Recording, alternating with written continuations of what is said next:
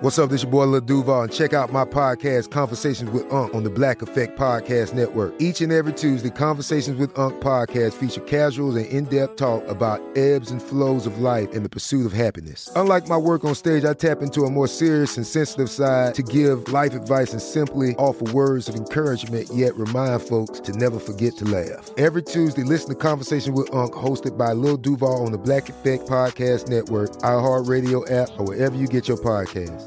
Presented by AT&T. Connecting changes everything.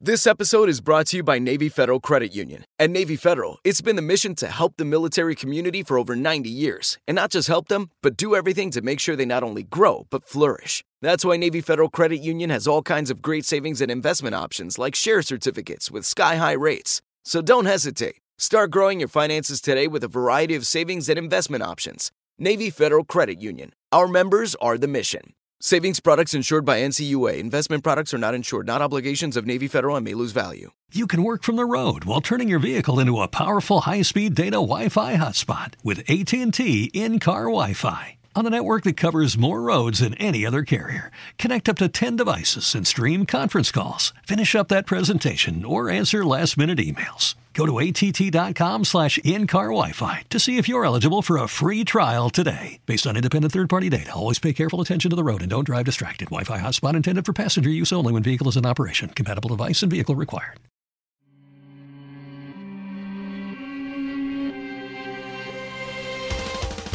Welcome to Creature Feature, a production of iHeartRadio. I'm your host of Mini Parasites, Katie Golden. I studied psychology and evolutionary biology, and I like to dive into the brains of humans and animals and see that, hey, we're not so different after all. I mean, you guys lay eggs too, right? Today on the show, pardon my turkey. Welcome to Domestication Station as we talk about the weird and wild world of artificial selection. Giant chickens, turkeys, swole cows, oh my. Discover these animals and more as we answer the age-old question, if Arnold Schwarzenegger was a chicken, what would he look like? So, the ancestors of the chicken can be traced back to one bird, the jungle fowl. The red jungle fowl, and maybe some hybridization of the gray jungle fowl, is the single ancestor of all domesticated chickens. They're native to Southeast Asia, India, and Sri Lanka. They were first domesticated in India over 5,000 years ago. The jungle fowl, at least the males, look somewhat similar to the image of the rooster you may be picturing, though they're a bit smaller. The females are also leaner than their domesticated counterparts. They only fly short distances, and the males do an interesting behavior called tidbitting, where they entice females with a bit of food that they pick up and drop repeatedly. Sounds like a bad Tinder date. Am I right? Am I right? The jungle fowl is likely the single common ancestor of all modern chickens. For a time, there was a theory that there was a species called Gallus giganteus, a hypothetical extinct chicken that some believed existed based on bone fragments. It's a huge bird that loomed over the jungle fowl, and some believe that this interbreeding created the medium-sized domesticated chicken. However, this is likely not the case. Those bone fragments were probably another chicken known as the Malayan fowl, a very large breed of domesticated chicken. These boys are a tall drink of water, standing over 36 inches high with legs for days.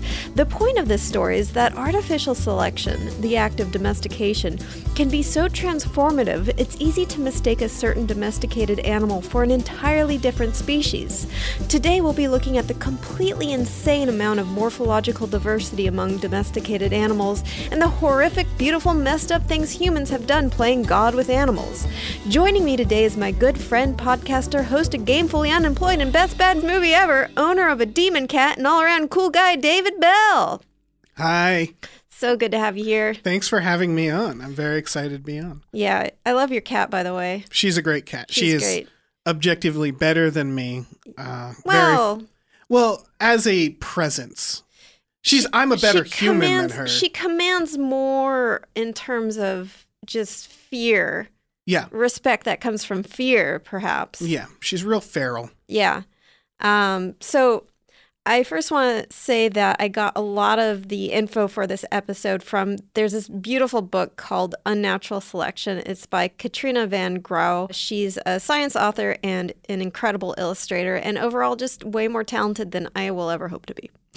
I don't know if that's true. I've never heard of this. She can draw a chicken, though. She can draw a chicken like I've never seen anyone draw a chicken before. Yeah, that skill has limited applications, though. Draw me like one of your French chickens, Katrina.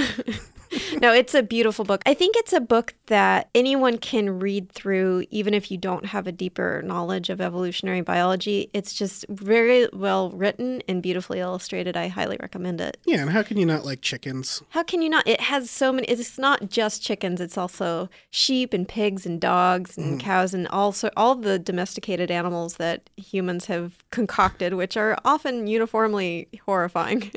I think it's like the ultimate revenge as we were living in caves and like terrified for our lives. And we're like, we're not just going to kill these animals.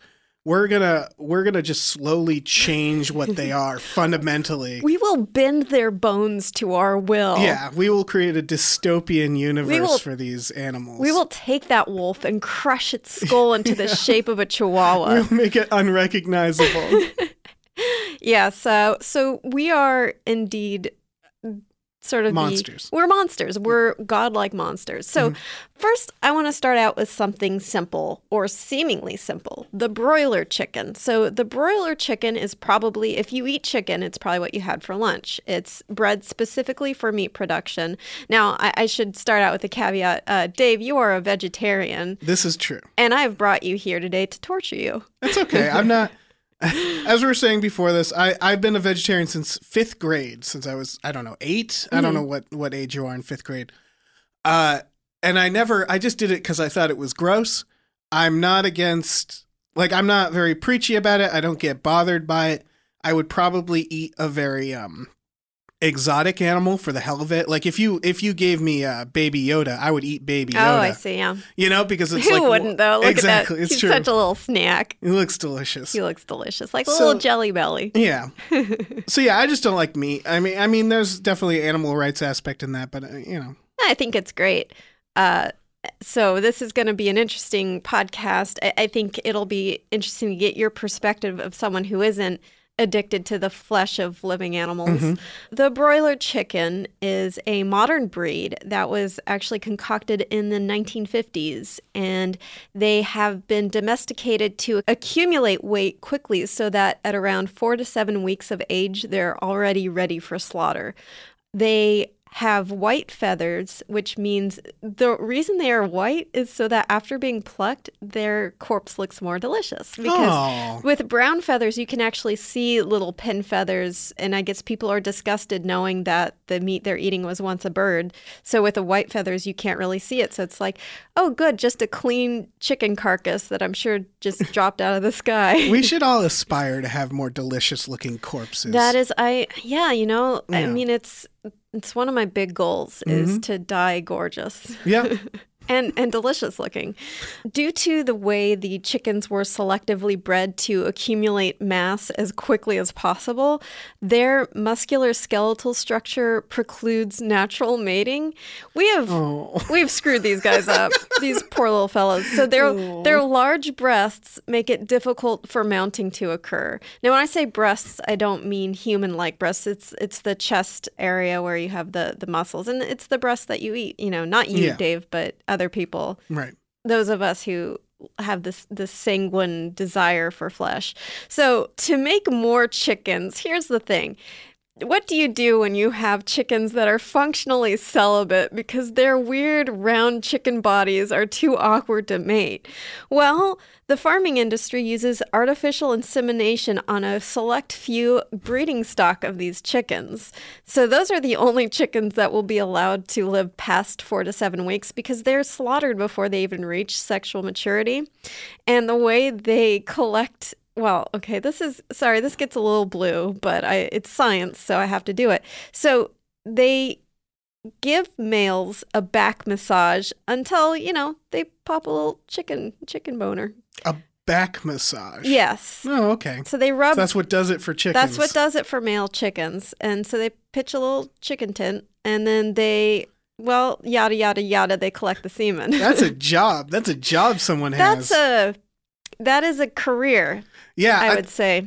I almost feel like the second part, while dirtier, is better than the first part of arousing, sensually arousing the chicken. It's less emotionally fraught. Yes.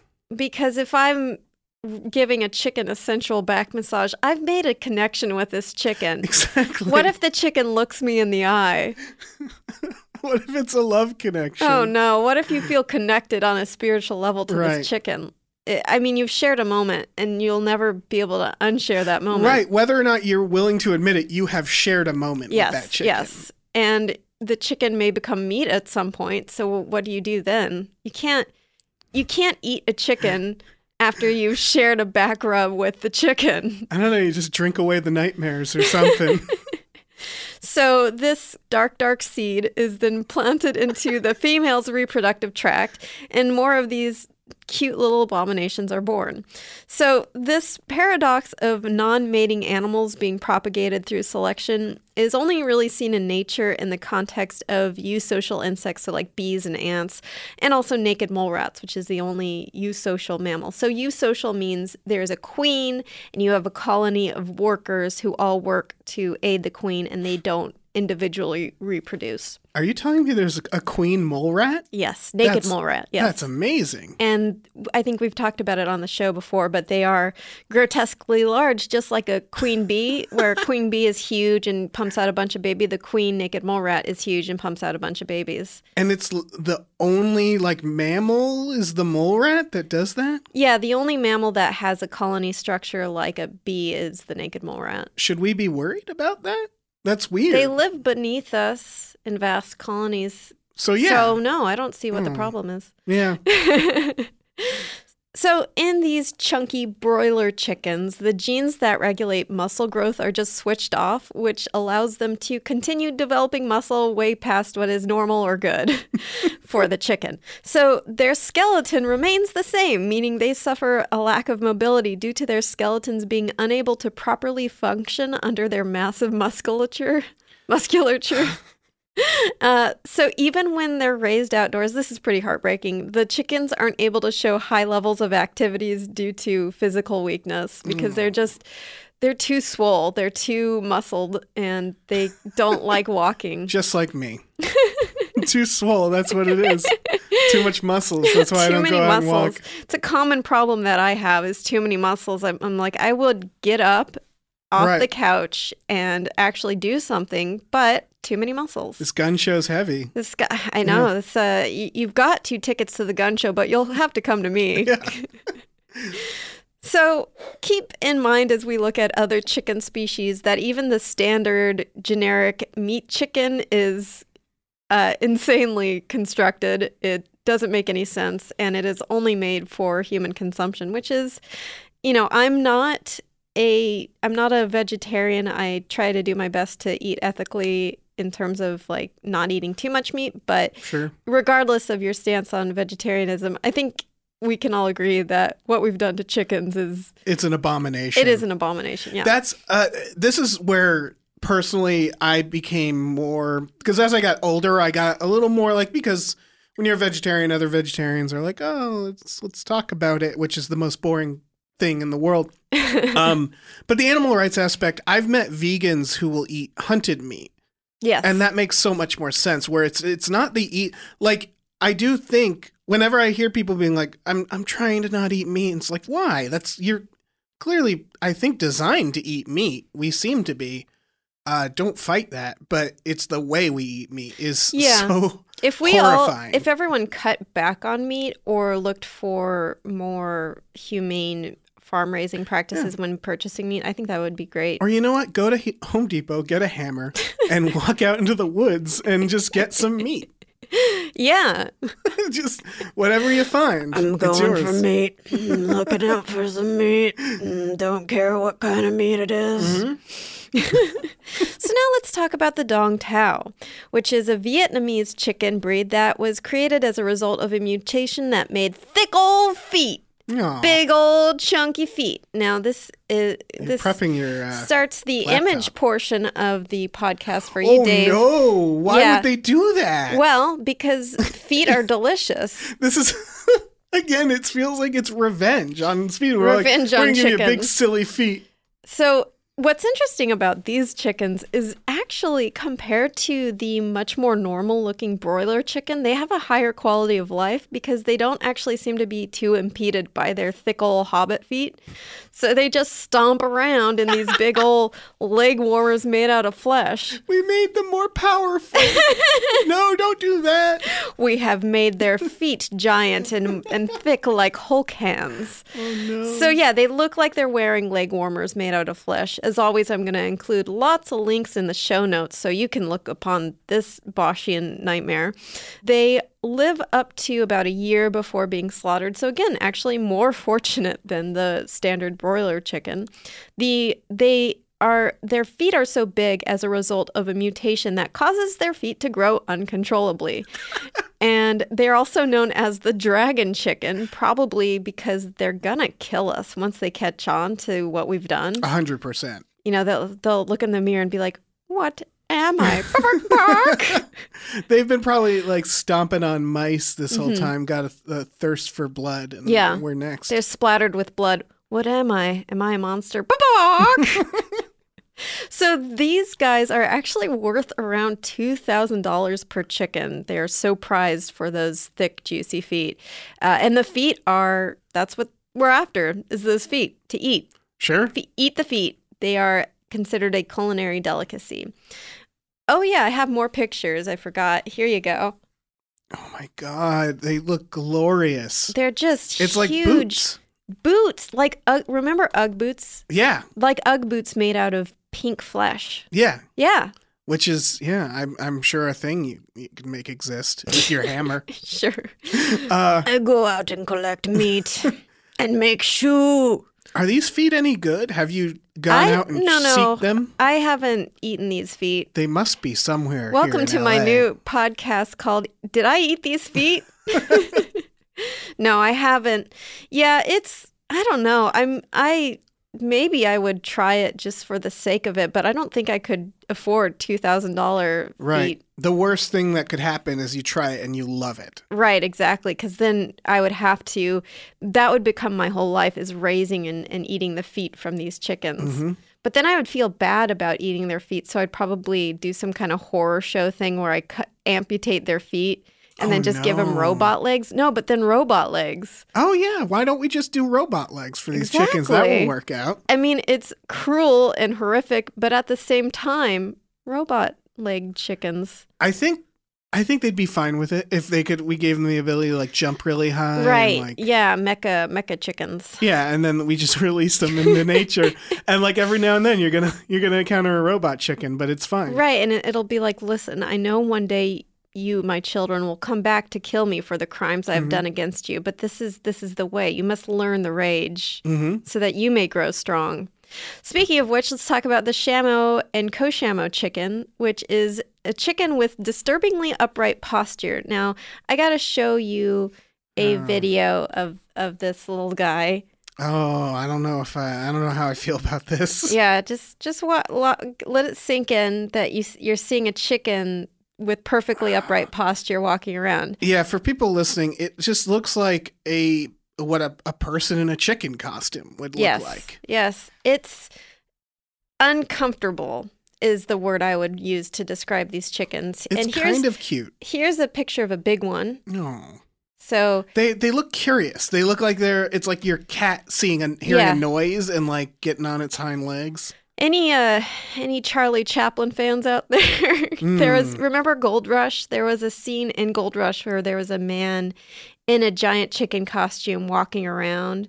And it's because it requires a little background on the film Gold Rush, but they were starving in a cabin in the woods in the snow. And so they started hallucinating each other as food. And so he just saw him as this big chicken walking around. It looks like that, but obviously not human sized. Yeah, I mean, any Looney Tunes cartoon as well, if they're like on an island or something. You start hallucinating like your big sausage. Yeah, so the Koshamo is a former fighting cock breed from Japan. Over time, breeders selected for upright posture as an ornamental breed, meaning these are generally not used for consumption. It's just imagine a chicken. Now, imagine that chicken just sort of ironed out, straightened out. Yeah. A chicken with a lot of confidence. So you said ornamental. They're not Are they still for fighting? Or are they just pets? I think some Shamo chickens are still used for fighting, unfortunately, but I think some of the like the Koshamo and these really upright ones, I think they're just used as pets and for shows and things like that. I would 100% get one of those. I know, they're really, some of these I do now want pet chickens from these, but I also find it a little horrifying that we've done this. It's a grotesque thing. Right. The way I think of it is like, if presented with one. Yes. I would be like, sure. If one wound up on my doorstep in a little baby bindle and like with a little note saying, please take care of me, I would adopt it and make it my son. Yeah, exactly. It's the same as my stance with eating exotic things. If someone was like, I cooked a baby Yoda for you, I'd be like, well, I don't condone what you did to get that. I don't want to waste the baby Yoda. Yeah, but I don't, it's here now. Right, exactly. And it's that, I would so have, if only to just terrify my guests of the thing walking around. So it's similar to the English pouter, which is not a chicken, but a type of pigeon. And this is another bird that has been bred to have a very weird upright posture, very long legs, and also it has an inflatable neck pouch. So this is the inflatable crop is something that most pigeons have. In fact, I think all male pigeons have that, and it's used in mating display and to kind of show off your confidence level as a pigeon. But over time, breeders have selected for the biggest inflatable crops, which is the neck pouch and the most upright posture, resulting in this little guy. I'm going to show you a video. Oh, I love them. Look at those balloon faces. Oh, my God. They look so proud. They're very proud. So they imagine dignified. Imagine a beard, but it's a balloon of feathers and then very long legs and fluffy, feathery feet. Yes. I would put a little tuxedo on one, and I would tell people that it was a person who was cursed to become a chicken. What would its name would be like? Lord Byron von Schnauz. Yeah. Yeah. Lord Byron by Schnauz. Yeah. I think that's solid. Lord Byron von Schnauz. Get a little monocle. Duke of Worcestershire. So they've been selected to have the most excitable temperament, so they're always popping that big old neck pouch. Oh my goodness. So wait, they're angry too? They're excited, not angry. Okay. Well, they could be angry. I don't know what pigeon excitement is necessarily like. They're either constantly aroused or constantly angry or maybe a mixture. Probably a mixture. Where's my sensual back rub? So now onto maybe the cutest of the chickens are the silky chickens. These are the lapdogs of the chicken world. They have been bred to have a sweet temperament and to be soft and fluffy. They look made up. They look like a Jim Henson puppet. Oh my goodness. They look exactly like a Jim Henson They're puppet. really fluffy. They have these really fluffy downy feathers. I'm going to show you a video because it really has to sink in that they're real animals once you see them moving around. Oh my God, being a chicken. From other positions, it looks like you would be looking at like a dog. Yes, they look fluffy like a little dog. Here's a bunch of them with cool little poof balls on their heads. Oh man, they look like they used to sell these puppets where it was like there's the X over I it. had one of those puppets. Yeah. I wish it's like a big fluffy puppet, like and those in Labyrinth, those weird goblins that dance. Well, the reason it looks so similar to Jim Henson puppets is that I think Jim Henson puppets use feathers for some of their fluffier ones. The amount of animals that were slaughtered to make those Muppets. I don't think they were slaughtered. History's greatest monster, Jim Henson. Oh, no. So it was likely bred from the Chinese silk chicken in the 1800s, Dutch breeders claimed that the silkie was a chicken crossbred with a rabbit because people in the 1800s were dumb as rocks. It's true. They are kept as ornamental pet birds or do egg sitting for other breeds as they are very, quote, brooding birds, which doesn't mean they're off in the corner going like, oh, nobody understands me. It means that they like to sit on eggs and they're very good egg sitters. So the way their feathers work is that the feathers have no barbicels, which are microscopic hooks on feathers that allow them to retain their feather shape. Have you ever like screwed up a feather You know what I mean? Where you take a feather that's You go perfectly formed and you the go wrong way. the wrong way. Yeah. And then it's screwed up forever. That's because you've broken apart those barbacells, which are actually hooking onto it and giving it that structure. Like you break it with your hands. Yes, exactly. Like it's like sticky. Exactly. So these do not have barbicels, so all their feathers are essentially down and soft and fluffy, and they look like the most wonderful thing to touch. And there's other chickens that actually have structural abnormalities with their feathers, such as curly feathers, like the frizzle chicken. You got to see no. this. This chicken is this is me as a chicken if I became a chicken. It's got really curly hair. It's got wonderful locks of curly right. hair. And that actually results from a lopsided structure of the feather where like one side of the feather is structured out of sync with the other side, so then it curls up. It's really funny. So on to perhaps my favorite of the chickens is the Arnold Schwarzenegger chicken, also known as the Malaysian Serama.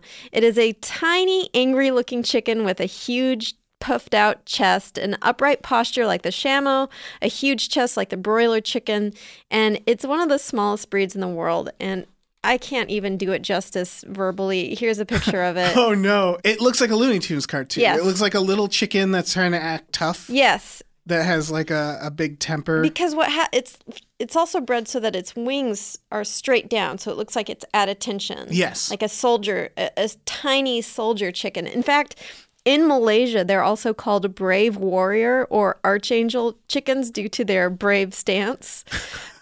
The chicks of this chicken are about the size of a human thumb. They're teeny tiny. Oh, wow. And the adults are about, I would say, about the size of a larger grapefruit, maybe? A football? A grapefruit. Okay. Sorry. I mean, I don't know what kind of football you're playing with. I don't know. I don't know how. I don't sports.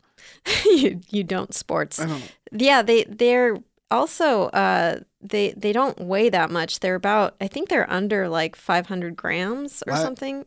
Why would we do this? Because adorable. Because Okay. it's like you keep talking about wanting to eat a baby Yoda. Here it is. Right. Are these getting eaten? No, I don't think so. I mean, it would be like maybe like a thimbleful of meat. Right. A tiny, although we do eat quail and those really only have we'll eat just about anything, right? Yeah, well, that is true, yeah. We will find, if there's a way to eat something, we will find it. So the next one is, I like to call it the goth chicken. Oh. It is the Ayam Cemani chicken, which is jet black all the way through. So it is possibly the most deeply pigmented animal on the planet because even its bones and internal organs are jet black. So it originates from Indonesia. It's that goth? It's that goth. It is deep. This is not. This is like typo negative goth. Yeah, this isn't, oh, I dyed one strand of my hair red and now I'm goth. No, this is like I only wear 9-inch nails shirts. Right. And my shoes lace up to my butthole. Going to goth. Mindless self-indulgence concerts. Yes. Yeah. Yes. This is I have permanently tattooed dark makeup and shaved off my eyebrows goth. Mm-hmm. These are the most goth that you can achieve. If your bones are black, that's the most goth you can be. That's the most goth. Yeah. They are from Indonesia. They have a mutation known as dermofibromelaноsis, which is, so normally chickens and other animals have genes in skin, feather, hair, or fur follicular cells that control color. So the genes in these cells basically send out a request for melanoblasts, which are cells that develop into melanocytes, which is, these are all just fancy words to say that these are cells that control pigment. Okay. And so if you have the gene in the cell, it's like, hey, pigment, come over here, give me some rad color on these locks. Like that's how it works. But usually your bones don't have that gene. Your bones aren't like, hey, red hair gene, come over here and make my bones red. Right. In the Ayam Cemani chickens, cells in the bones and organs and feathers erroneously have the genes that ask for melanocytes to come over, meaning they have black bones, which is called like a mismigration of the melanin. It's the coolest thing I think an animal can do. to have black bones. I think that's the coolest thing. It apparently makes the meat taste different. I don't know why we're eating the black bone chicken. For the bones. Well, but the problem is these are clearly demon chickens, and we're basically, if you eat one of these chickens, I think that you've willingly signed on to Satan's army as one of his. Oh yeah, this is the ticket. This is the ticket. Satan was like, I'm putting these demon birds out and see who eats them. Right. Now that I think about it, it's kind of a bummer to have awesome bones because there's only one way to get to those bones, and it's not a pleasant way. Yeah, there's only one way to get to them bones. That's a good catchphrase. I like that. That's true.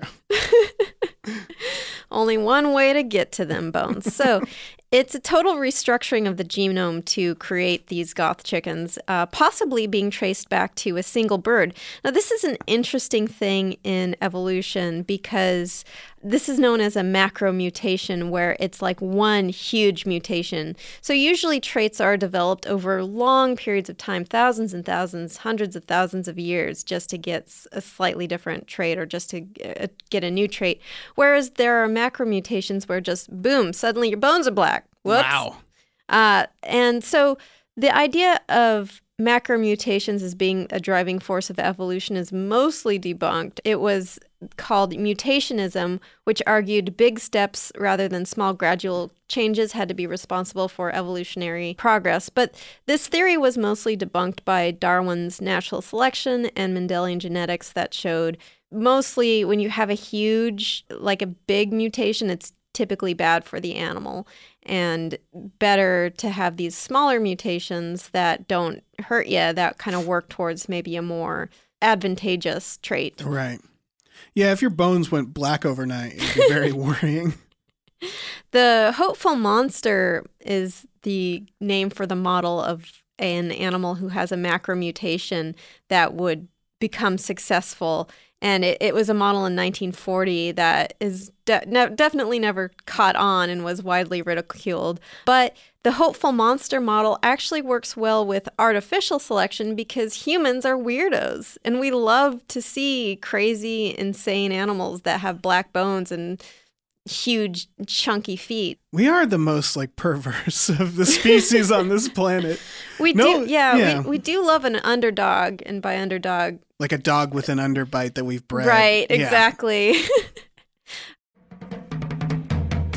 I've seen viral images that suggest the eggs of the I Am Samani goth chicken are black, but in my research, it appears the eggs are light pink. The black eggs are likely a hoax. Images online of these jet black eggs may be Owakudani black eggs, regular chicken eggs that turn black after being boiled in Owakudani Valley, Hakone, Japan's hot springs, where the sulfur in the water causes a chemical reaction turning the eggshells black. In birds, egg pigment comes from the reproductive tract. The squishy yolk and white of the egg is covered in calcium carbonate from special shell glands as they make their way down the bird uterus. Then they're covered in a layer of protective protein. At this point, patterns and pigments may be added from special glands that spray paint the eggs. It's like a factory conveyor belt made out of chicken uterus. This process takes only about 24 hours. Those specialized pigment blasting glands can be so incredibly precise that they are timed to fire at certain times to produce specific coloration and patterning, often camouflage, for each egg. When we return, get out your hands and construction paper, it's turkey time!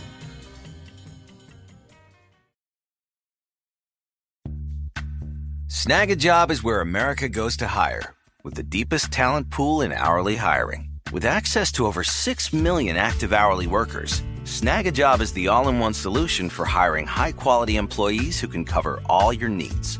On demand, temp to hire, part-time or full-time. You name the position. Warehouse worker, retail associate, grocery store clerk, fitness trainer, baker, stylist, bellhop, podcast producer. Yeah, Snag a Job's got a worker for that. With our easy-to-use platform, you're able to seamlessly post and fill available positions quickly with a dedicated customer support team to provide all the help you need along the way. Kind of nice knowing you have a talent pool like that in your own backyard, right? Snag a Job is the partner you need to keep your business running smoothly. So visit snagajob.com or text snag to 242424 to talk to an expert. Snagajob.com, where America goes to hire.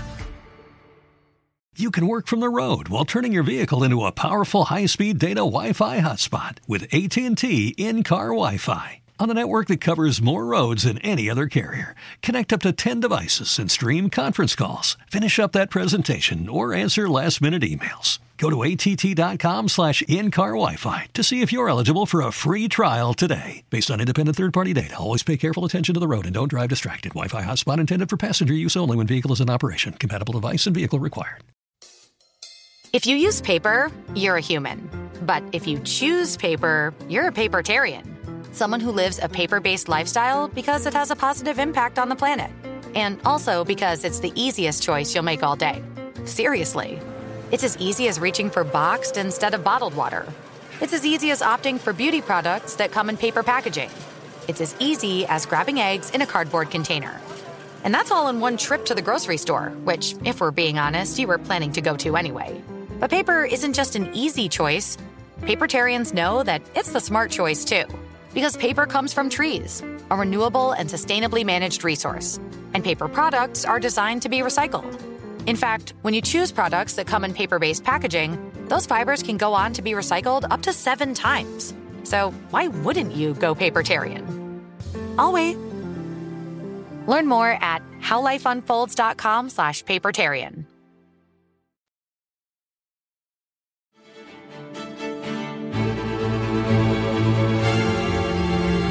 Gobble, gobble, everybody. It's turkey time. You know what a turkey is. It's roughly the shape of your hand, plus some construction paper beaks and feet. The turkey, unlike the chicken, is indigenous to the Americas.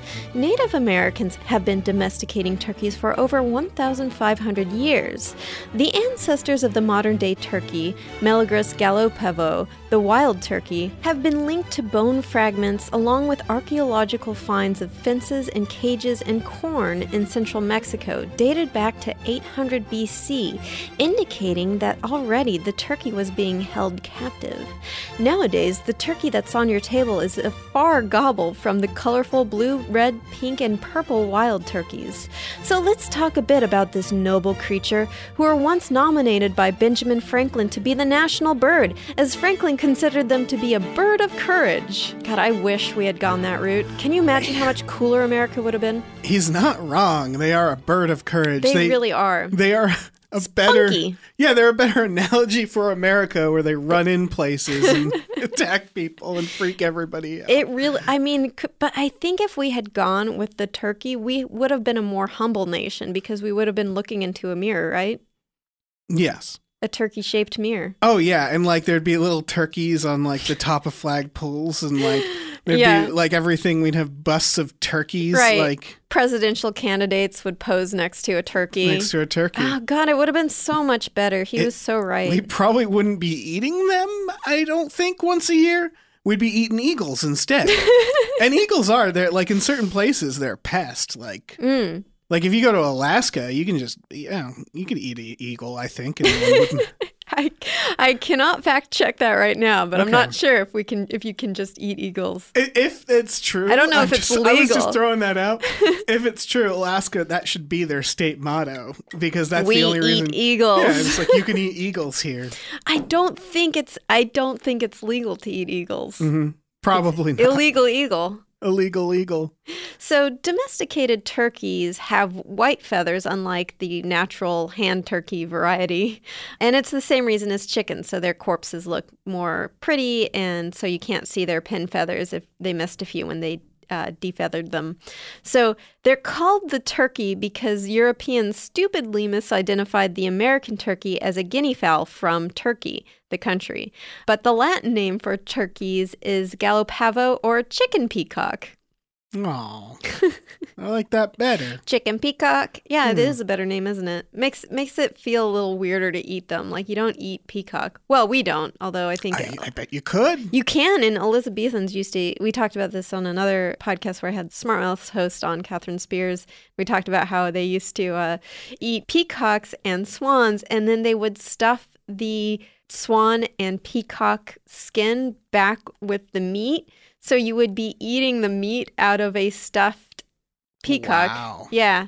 I lived near peacocks growing up, and they are loud, angry animals. And if Yeah. there's ever a bird that deserved to get eaten, We had a peacock take my family hostage when I was a little kid. Yep. It just landed in our yard, stayed there. We fed it bread, and it would scream at us. yep. It was great. I miss that peacock.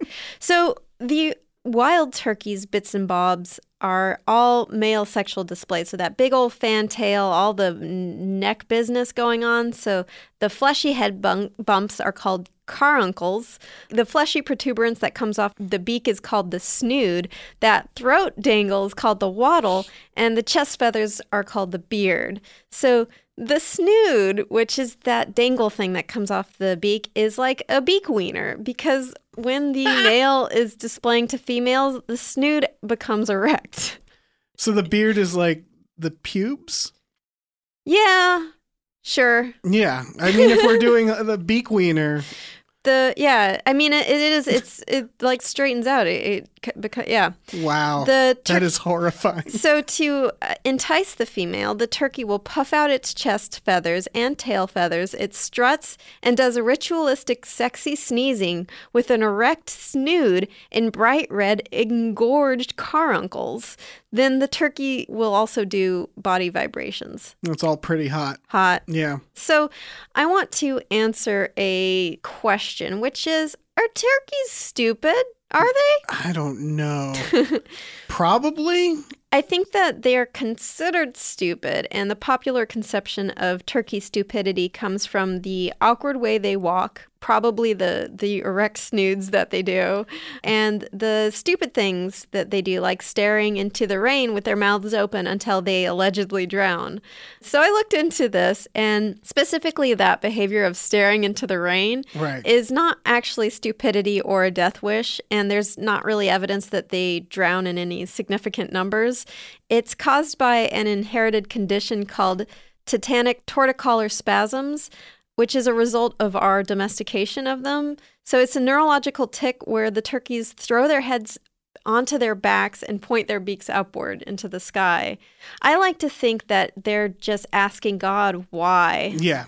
Why have you done this? Right. And if they're drowning, they're just like, end it now. Yeah. They're not mesmerized. It's not some dude at Burning Man. No. Yeah. They're not like, whoa, when the rain comes towards you, it's like little dots, man. Right. It's like we're in space. It's like stars are falling on my face. Yeah.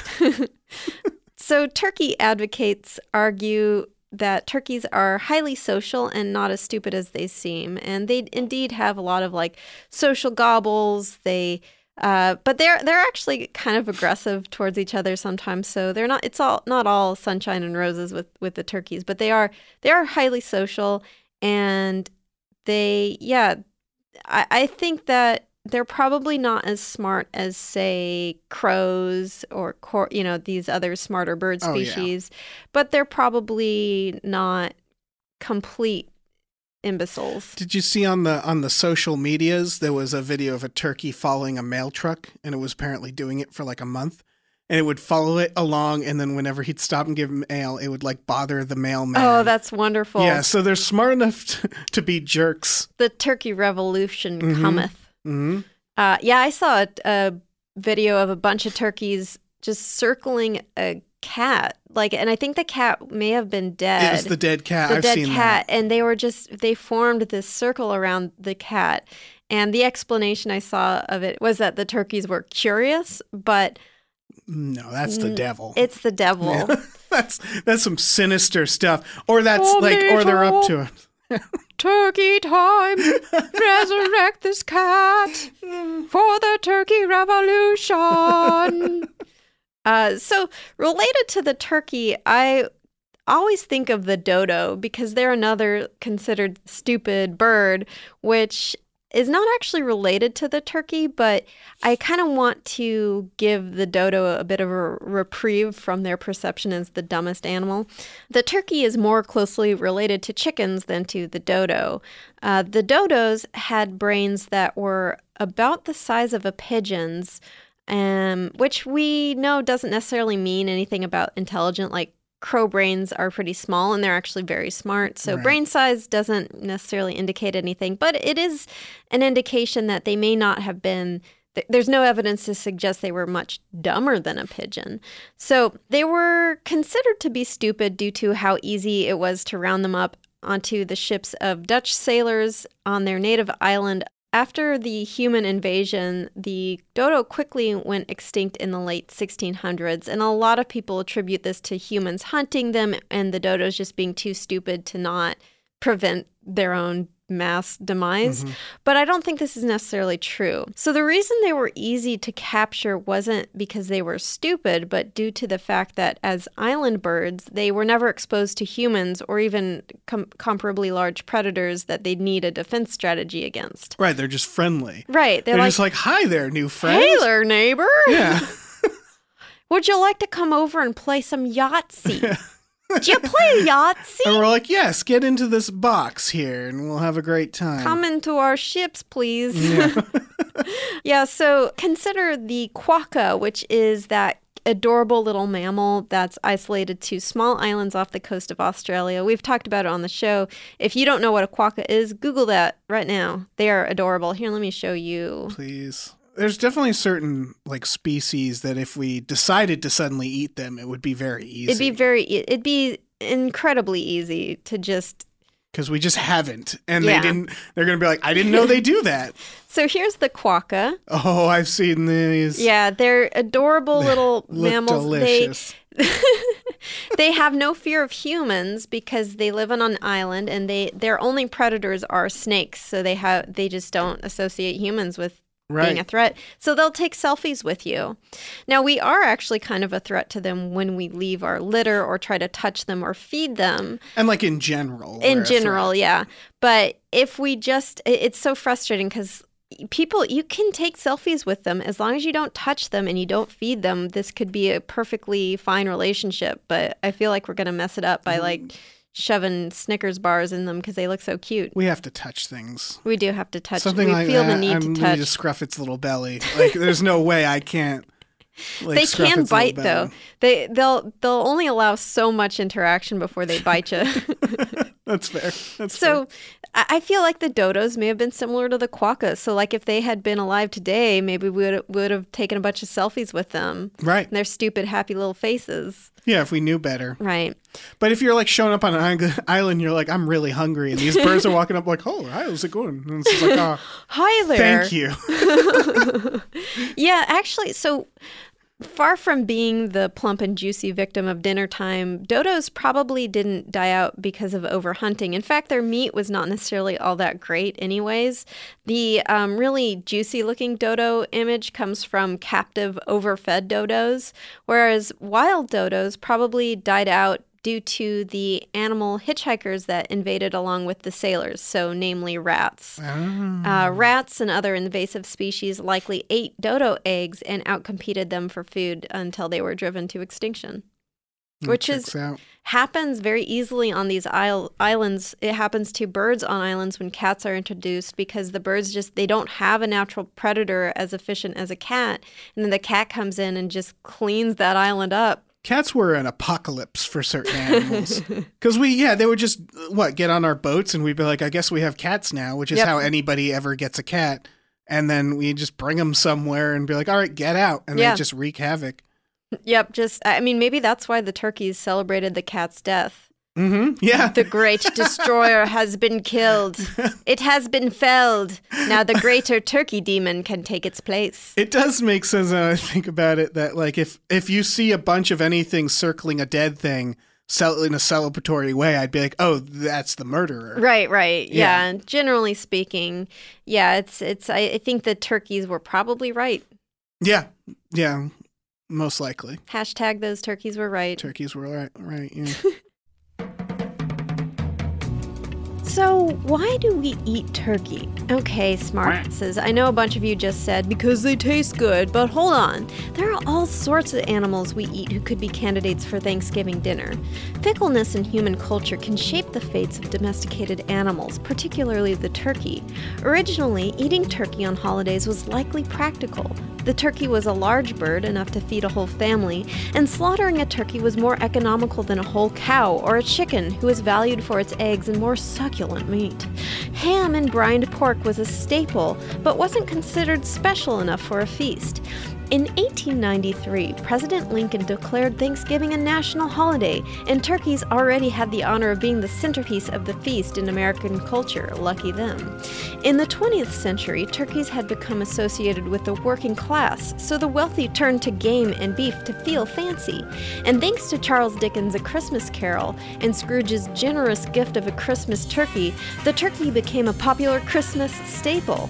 It's a Christmas miracle, but not for the turkey. The turkey's died. When we return, we'll talk about man's best fried friends. Snag a Job is where America goes to hire, with the deepest talent pool in hourly hiring. With access to over 6 million active hourly workers, Snag a Job is the all-in-one solution for hiring high-quality employees who can cover all your needs. On demand, temp to hire, part-time or full-time. You name the position. Warehouse worker, retail associate, grocery store clerk, fitness trainer, baker, stylist, bellhop, podcast producer? Yeah, Snag a Job's got a worker for that. With our easy-to-use platform, you're able to seamlessly post and fill available positions quickly with a dedicated customer support team to provide all the help you need along the way. Kinda nice knowing you have a talent pool like that in your own backyard, right?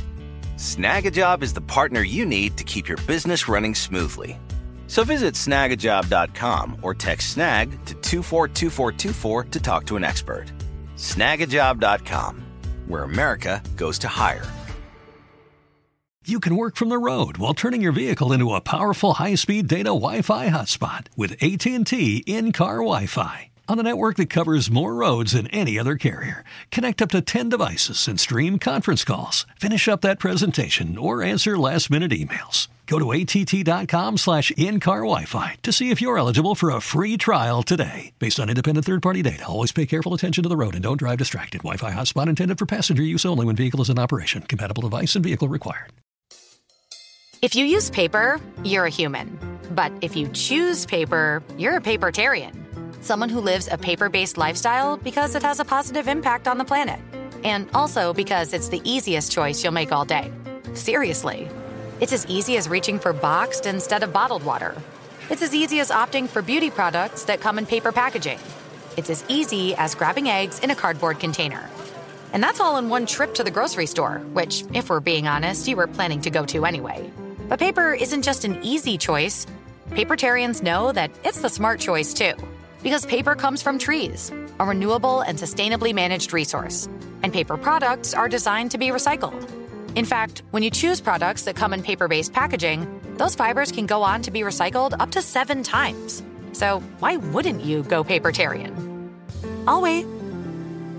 Learn more at howlifeunfolds.com/papertarian.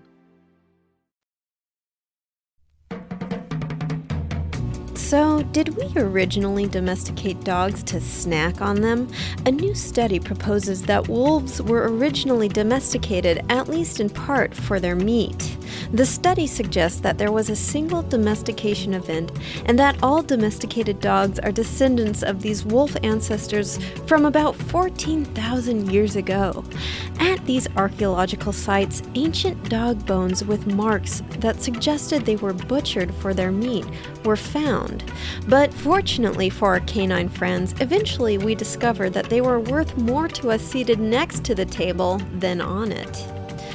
I wonder, sometimes when I look at my dog, I go like, I'm going to eat ya. Right. I'm going to eat ya. Is that like an instinct, some kind of deep instinct? I think so. Yeah. I think we know dogs are delicious. No, it makes sense. The moment we discover a new animal, I think the first thing we do is a taste test. Mm-hmm. And then it's, are they worth more as meat or are they worth more as a pet? I think about this with, like if the apocalypse happens, if you have a dog, there's that loyalty where you're like if there's no food around, you're like, I'm not going to eat my dog. But eventually you'd be like, man, that dog looks pretty good. Yeah. And Donner Party famously in their journal wrote after they ate their dogs, like, it was a good dog. Yeah. It was doing a little joke dog. there as they stared down cannibalism and death. Mm-hmm. Yeah. That's why I think cats tend to be like, I think as pets, they have more of the power, because I think if I was faced with a situation where I was starving and I had my cat, I'd be like, it's hardly a meal. Like, what's the point? I might as well just keep it around. My dog is fun size, though. She would be a little snack. A little snack, yeah. But not, again, like with a little dog, it's like, I don't know if this is worth it. It's interesting because I do think the smaller the dog, the more the power dynamic shifts as well. Like, the dog knows, like, you're not going to eat me. I'm not even worth it. Yeah, exactly. That's why they're so pushy. Like, what are you going to do about it? What are you going to do about it? Yeah. So it is interesting because when you compare dogs to pigs, you do find that pigs are similarly intelligent to dogs, at least domesticated pigs. Pigs are on the way. They're being promoted to pet soon, I believe.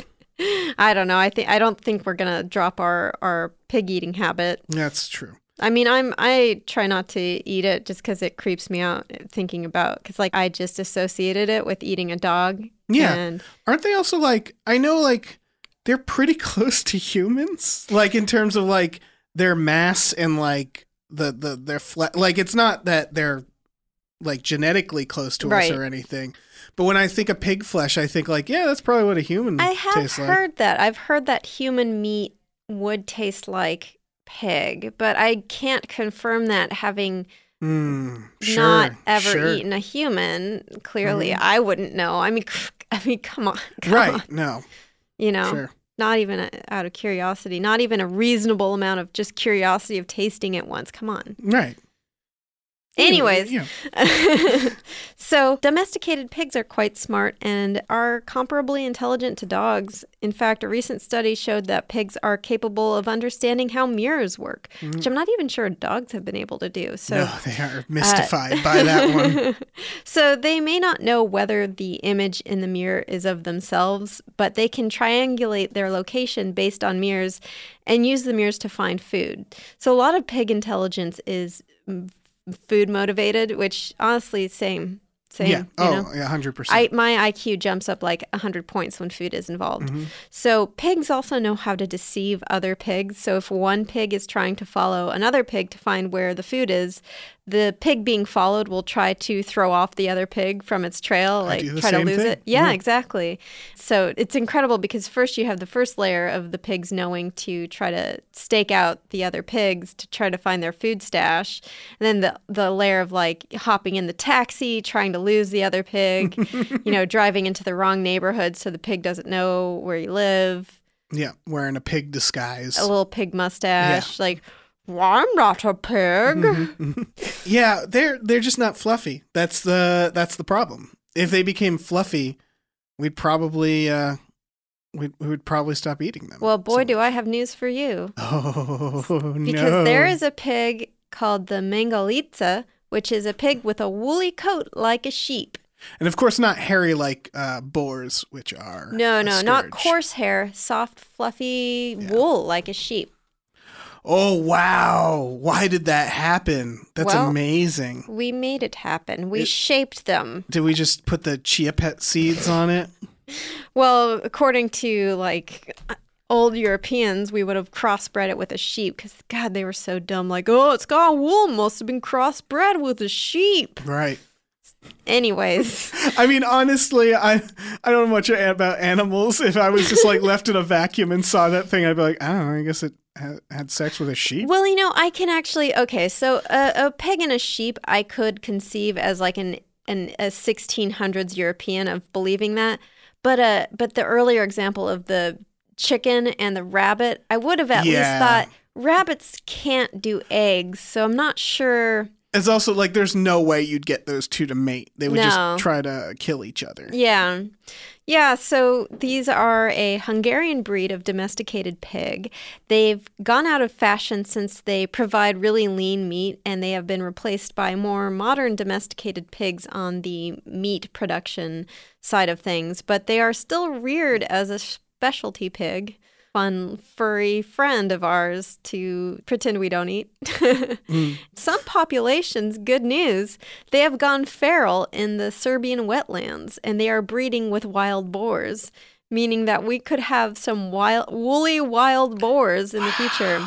No. No.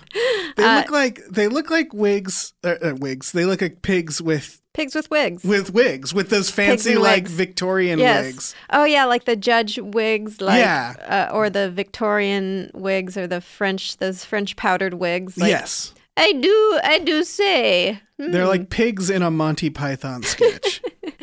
Let them eat cake. So speaking of wild boars, feral hog. I know this is Dave's pet issue. I've done a lot of research, I know all about wild boars. Have you heard of the feral hogs that found and destroyed a cache of cocaine worth $22,000? That just happened, yeah. That just happened. They're learning about our cocaine, which is, as humanity, that's our secret weapon. Yes.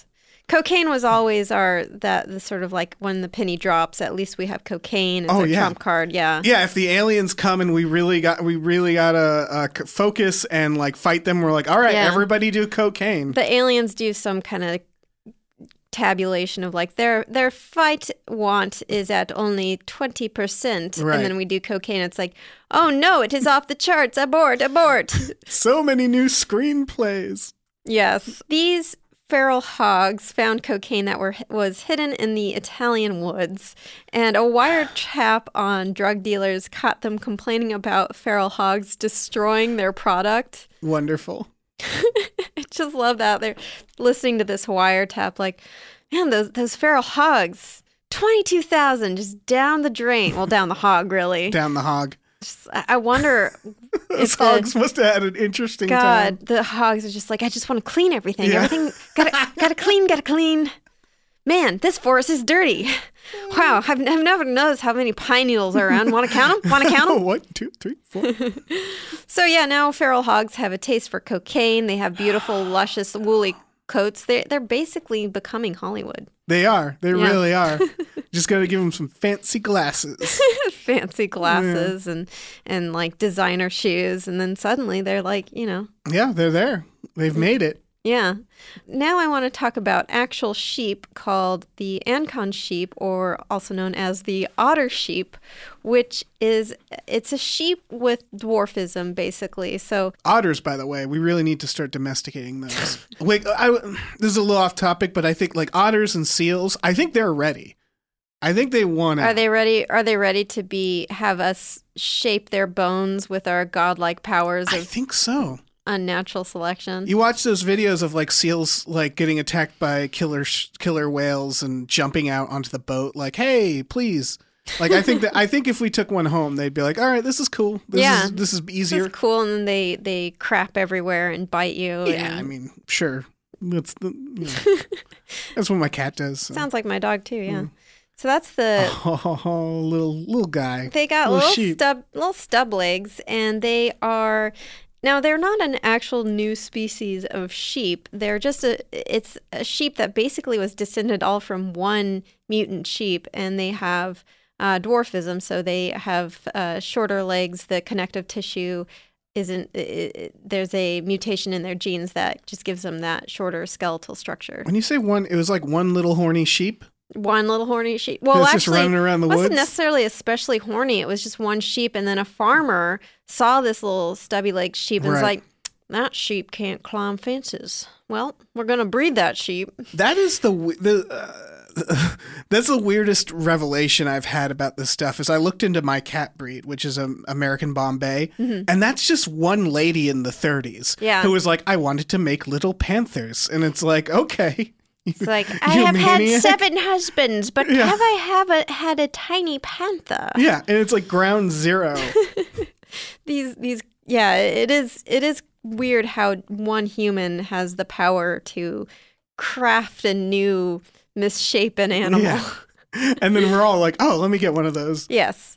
So, it literally, the farmer that first encountered the sheep was like, well, I don't have to build tall fences because this sheep cannot jump over fences. No, that was literally That's amazing. The actual story. And these sheep were important to Darwin because it helped him argue the case for inheriting independent characteristics from parents. So it's not always a blend of traits. So you have one really tall parent and one really short parent, and then you're like medium-sized. But you can have just one trait that's inherited that wins out over the other, like dominant recessive genes.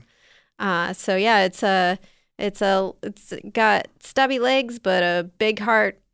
These sheep, like me.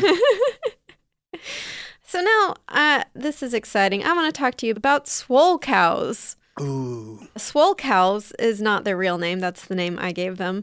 And it is a species, or not a species, but a breed of cow called the Belgian Blue, which is a mutant cow with huge muscles. These aren't, because I am aware that there are Nazi cows. Have you seen those? What? There are cows that the Nazis specifically bred that are still around today, and they're very aggressive.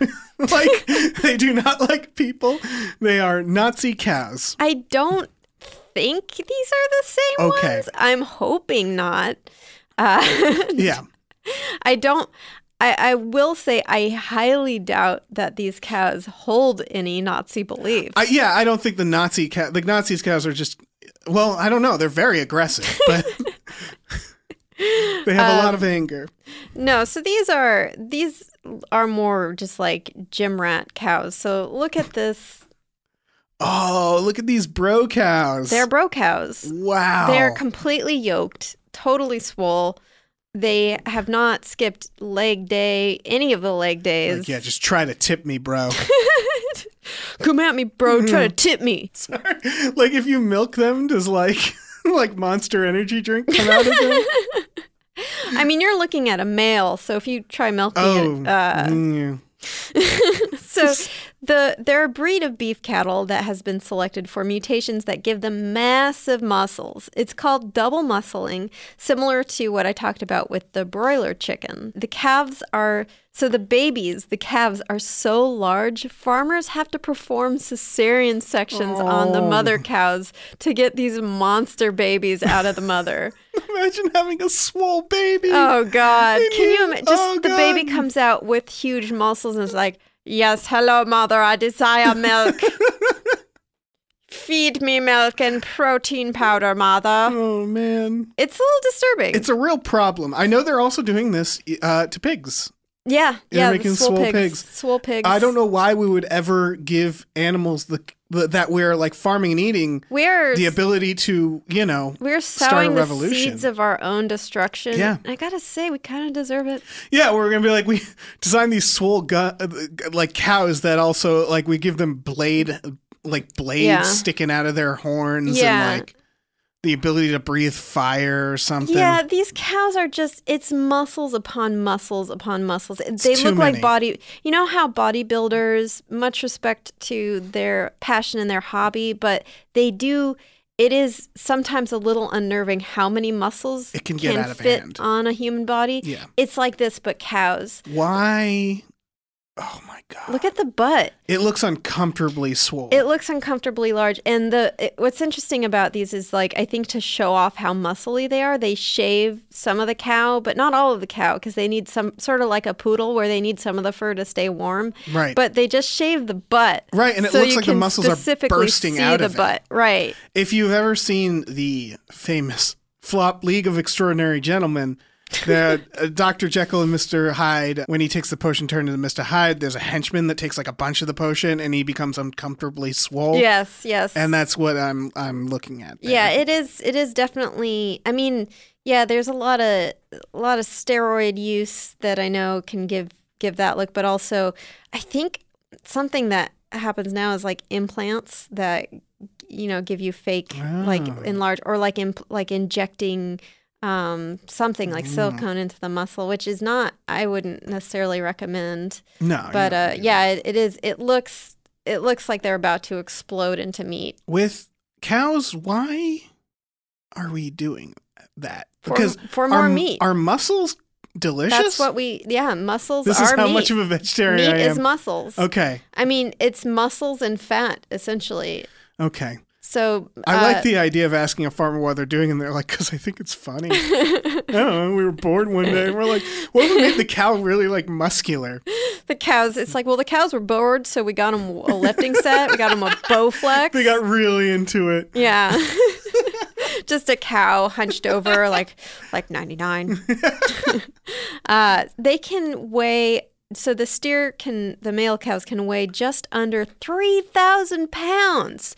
Normal steer weigh about 2,400 pounds. So that's significant. Yeah. So the last animal I want to talk about is it's called the Damascus goat. It's also known as the Aleppo goat. And it is, so it's weirdo goats who have been selected for bizarre facial features. So it's from Syria, Cyprus, and Lebanon. And let me get you a good picture. Here's one of these bad boys. Wow, what are we doing there?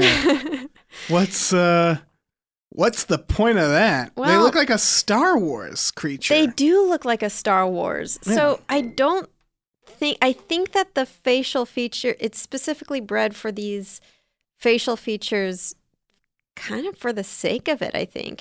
They just thought it was funny. They do have a really impressive milk production ability, but I think I think part of it may be just a side effect of breeding them for specific traits like milk production that just cause this crazy face to come about. But I do think that now they're kind of maybe leaning into it.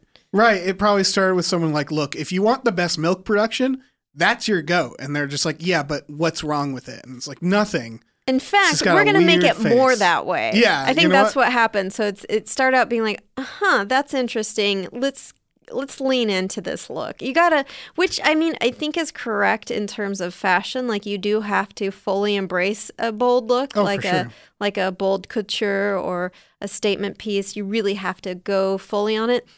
On the genetic level for a goat, it's something. It's an interesting choice we make as humans. For people listening, they could legitimately sell those to Disney to have in a Star Wars. Yeah, these are Star Wars. Yeah, like you'd see it in a Star Wars and you'd be like, oh, that's a cool creature effect. Interestingly, the kids, so the young goats, do not look so demonic and horrible. Let me describe it, because I think we've gone this whole time without actually describing what it looks like.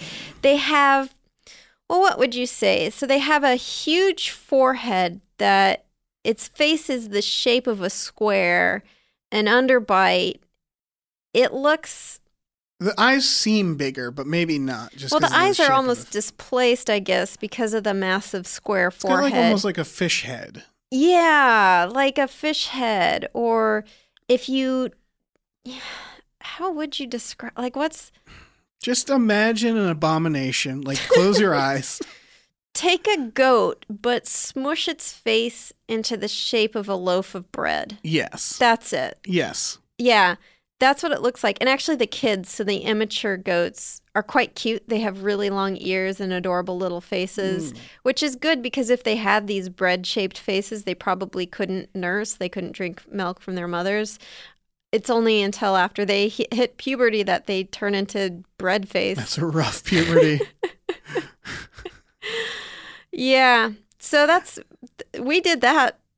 Why did we do it? Just for the milk or whatever. Well, no, I think it started out because we were trying to get milk or meat, and then it just turned into funny. Wow, look what we can do. Let's do it even more. Let's make it even more so. I think we're learning how to be little angry demigods. Yeah. And we've got to understand this power better. No one's stopping us. No one is stopping us. Yeah. Though hopefully those swole cows and pigs are going to realize their power at some point. Eventually. They've got to. And they're going to be like, it's our turn. It's our time. Yeah. Yeah, I'm going to change your faces. I'm going to change your faces through selective breeding? No, with my fists. Yeah, that's our future. We're asking for it. We really are. Yeah. Congratulations, humans. We have created a cow that can stop us, which is actually maybe a good thing. I was about to say, considering other man-made futures we have on the horizon, Planet of the Cows wouldn't be the worst. Right. Yeah, I mean, because Well, we'd still have an Earth at least, right? Exactly. They'd probably take over and they'd be like, okay, we don't need any of this stuff. That's Coal? the thing. Why do we need this? Like, that's the thing about cows. Planet of the Apes, right? Like, sure, they blew up the Statue of Liberty. Sure, they hunt humans for sport. But the planet is luscious Yeah. and still full of life. So, hey. Yeah, I do want to amend this, though. Cows would be a problem because the burps, the methane, right? That is true. We They're don't want Planet of the massive Cow- protein powder shake farts. Those gotta be heinous. Yeah, that's not good. You don't want to be near that when that goes off. Well, thank you so much for joining me, Dave. Do you got any animal stories? Got anything to plug? I can plug some stuff. Sure. Real quick, I have a podcast network called Gamefully Unemployed. You can go to our Patreon at patreon.com/gamefullyunemployed. We have some exclusive podcasts on there. You can check us out on SoundCloud. All sorts of stuff. I also, and I believe, Katie, you also do this. I write for a YouTube show called Some More News. It's lovely. It is It's a lovely little frolic through the world of politics. The It polite is. world of politics. The polite world. If you want to feel real good about politics. You want to feel good, that deep down good feeling of we're all okay. Everything's going to be This is okay. heavy irony. Yeah. Yeah, I think that's it. You can find us on the internet, creaturefeaturepod.com, creaturefeaturepod on Instagram, where it's mostly pictures of my dumb dog. Creature Feet Pod on Twitter, that's F-E-A-T. F-E-E-T is something very different.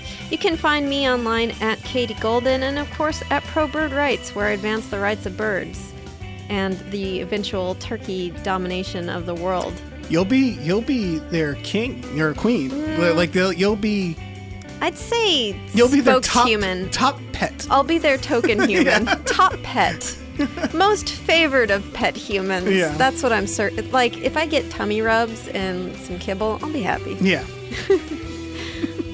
I want to do a quick shout out to Castaway Podcast, which is a new podcast that points out all the podcasts that you should be listening to. It's a podcast about podcasts. It's actually really great. That's great. No, it's great. The host is Laura Whitmore, and she had a guest on the lovely Sarah Pascoe. She is a famous Brit, and she said really nice things about our podcast here at Creature Feature, and I really appreciate it. And it was really nice to hear in her lovely British accent because it makes it sound so much fancier than more the sophisticated. podcast actually is. Thanks to the Space Cossacks for their super spooktacular song, Exolumina. Creature Feature is a production of iHeartRadio's How Stuff Works. For more podcasts from iHeartRadio, visit the iHeartRadio app, Apple Podcasts, or wherever you listen to your favorite shows. See you next Wednesday. Do you dream of a healthier life, but education feels out of reach? Trinity School of Natural Health makes holistic education accessible with online programs to fit your busy schedule. Trinity School of Natural Health makes holistic education accessible with online programs to fit your busy schedule. Trinity School's Certified Natural Health Professional Program is the perfect entry point to gain foundational knowledge to empower yourself, your family, and your community to live healthier lives. Turn your passion into a career. Visit trinityschool.org for more info now. This is Ashley Iconetti from the Ben and Ashley I Almost Famous podcast. Tennessee just sounds perfect. Whether that's live music, the crack of a campfire, or kids laughing on an adventure. To start planning your trip, visit tnvacation.com. Tennessee sounds perfect. This is Malcolm Gladwell from Revisionist History. eBay Motors is here for the ride. With some elbow grease, fresh installs, and a whole lot of love, you transformed 100,000 miles and a body full of rust into a drive that's all your own.